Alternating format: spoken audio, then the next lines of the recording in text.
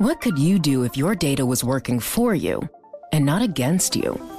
With Bloomberg delivering enterprise data directly to your systems, you get easy access to the details you want, optimized for higher-level analysis, and financial data experts committed to helping you maximize your every move. Our data is made for more, so you can show the world what you're made of. Visit Bloomberg.com/enterprise data to learn more. Welcome to the Bloomberg Law Podcast. I'm June Grosso. Every day we bring you insight and analysis into the most important legal news of the day. You can find more episodes of the Bloomberg Law Podcast on Apple Podcasts, SoundCloud, and on Bloomberg.com/podcasts. President Trump is taking his biggest step yet toward building his border wall thanks to the Supreme Court. The justices cleared him to build 100 miles of fencing along the border with $2.5 billion diverted from Pentagon funds while the litigation over the matter proceeds. Joining me is constitutional law expert Stephen Vladeck, professor at the University of Texas Law School. So, Steve, this is the first time the Supreme Court has acted in the dispute over the national emergency Trump declared. Is it an indication of what will happen when the case comes before the court for a final decision? June, it may or may not be. I think what's interesting about the order the Supreme Court issued is that unlike many of the other stays that the government has asked for, the Supreme Court has granted in some of these high-profile Trump administration lawsuits, the court actually provided at least a little bit of reasoning. It suggested that it was staying the lower court's decision because there was some concern about whether the plaintiffs even have a cause of action. In that respect, I think the court has now sent a message to the lower courts on what the real central question ought to be as this case unfolds. I'm not sure it's necessarily committing the court to saying the same thing on the merits, but it's certainly shaping how this litigation is going to unfold going forward. So what is the real question? So I think the real question is, are these plaintiffs, so Sierra Club, other environmental groups, the kind of folks who should be able to bring the specific lawsuit at issue? That is to say, arguing that the president is effectively spending money that Congress did not properly appropriate. And so that's less a question about whether there's a problem with the injunction or whether the president has the legal authority to do what he's doing. It's more a question about whether there's a cause of action, that is to say, a specific entitlement on the part of these plaintiffs to bring this kind of claim against the president. So then if you had plaintiffs like landowners or perhaps the county of El Paso, it might have a better claim or standing to bring the suit? Yeah, I think there's both a standing question, which is, are these plaintiffs actually injured by the government's proposed conduct? And here I actually think the plaintiffs did have standing. And there's this separate cause of action question. I think there's some uncertainty, June, about exactly who the right plaintiffs are from the perspective of a cause of action. I think there's actually some reason to dispute what the majority of the justices at least hinted at, both the district court in its opinion in this case and the Ninth Circuit in denying a stay, spent some time on this issue and concluded that there was a cause of action. But I think it's pretty clear to me that that's where the real focus is going to be going forward, which is, I think, a little different from how this is portrayed. I think the Wall Street Journal portrayed this as yet another repudiation of a nationwide injunction.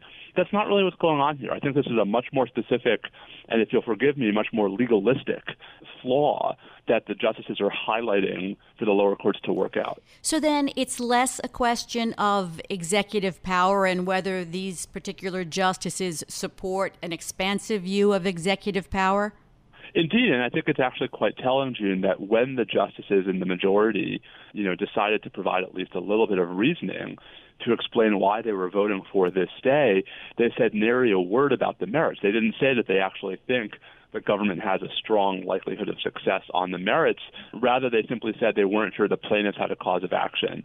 So if I'm the government, I actually take that as a pretty bad sign for how this litigation is going to go if and when either the cause of action issue is conclusively resolved in Sierra Club's favor, or if we get other plaintiffs, with a clearer connection to the border wall who are bringing this lawsuit, because there's no one on the court right now even hinting that they're inclined to side with the government on the merits. To me, that's a pretty powerful indication that the court actually has real concerns on that front.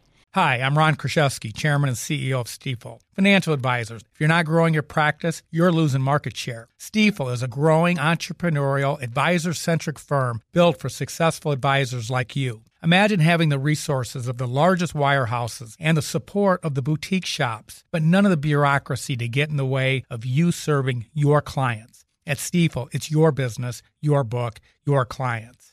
I always tell the advisors we're recruiting, I want you to come to Stifel and double or triple your business. Most of them laugh and shake their heads, but I'm serious. Don't take it from me. Take it from Stifel's #1 finish in J.D. Power's 2023 U.S. Financial Advisor Satisfaction Study. So, there's a reason why 148 financial advisors joined Stifel last year. Come join us and find out why Stifel is the firm where success meets success. Visit www.choosestifel.com. Stifel Nicholas and Company Incorporated, member SIPC and NYSE.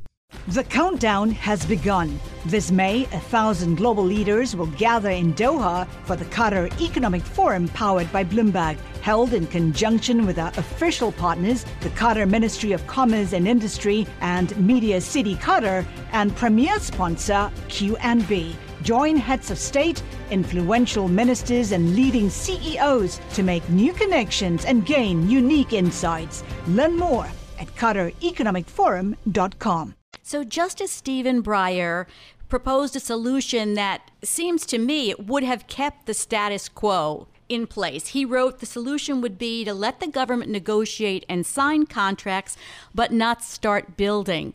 Does that seem like a good solution to you? And why did none of the other justices, chime in there? Yeah, no, I think Justice Breyer is absolutely right. And so his basic proposal was, the actual harm that government invoked as justifying a stay was not the inability to build the wall. It was about finalizing these defense contracts. And so what Breyer basically said is, let's allow the government to finalize the contracts, but let's not actually let them start building yet. June, I think part of what's going on here, and I actually have a paper coming out pretty soon that actually goes into more detail on this, is I think that the justices are actually applying different standards from each other. That is to say, for Justice Breyer, right, part of the question is balancing the equities. That is to say, what would harm the government versus what would harm the plaintiffs? Is there a way to minimize the harm to both parties? And so for Breyer, this split the difference compromise was perfect because the government would get the urgent relief that it needed, but the plaintiffs would get the sort of longer-term relief that they needed while the litigation unfolds. What we've seen, though, June, is in so many of these stay cases, there now seems to be a majority of the justices who actually don't think that where there's an injunction against the government in the lower courts, that the court should be balancing the equities. Rather, there seems to be a majority of justices who believe that any injunction against the government causes irreparable harm to the government that justifies relief so long as there's a decent chance the government's going to win on the merits. And I think in Friday's order, June, we're seeing exactly the difference in those two positions and exactly why Breyer seems to be, speaking a different language than the majority. That basically turns the ideas of what's necessary for an injunction upside down. So I think it comes pretty close to that. I think one of the things is it puts all of the focus, June, on the question of is the government likely to win on the merits? It turns the entire question of whether the government's going to get a stay pending an appeal into a predictive judgment by the justices. And, in this paper, it's called The Solicitor General and the Shadow Docket, and it's available already on SSRN. I basically say there are reasons why that actually is not necessarily a helpful development.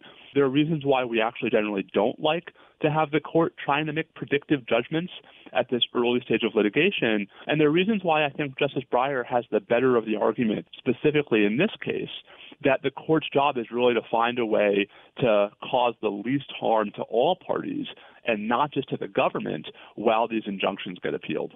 I look forward to reading that paper, Steve. That's Stephen Vladeck, professor at the University of Texas Law School. Thanks for listening to the Bloomberg Law Podcast. You can subscribe and listen to the show on Apple Podcasts, SoundCloud, and on Bloomberg.com/podcast. I'm June Grosso. This is Bloomberg.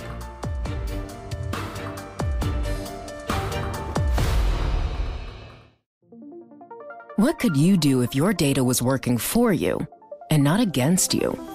With Bloomberg delivering enterprise data directly to your systems, you get easy access to the details you want, optimized for higher-level analysis, and financial data experts committed to helping you maximize your every move. Our data is made for more. so you can show the world what you're made of. Visit Bloomberg.com/enterprise data to learn more.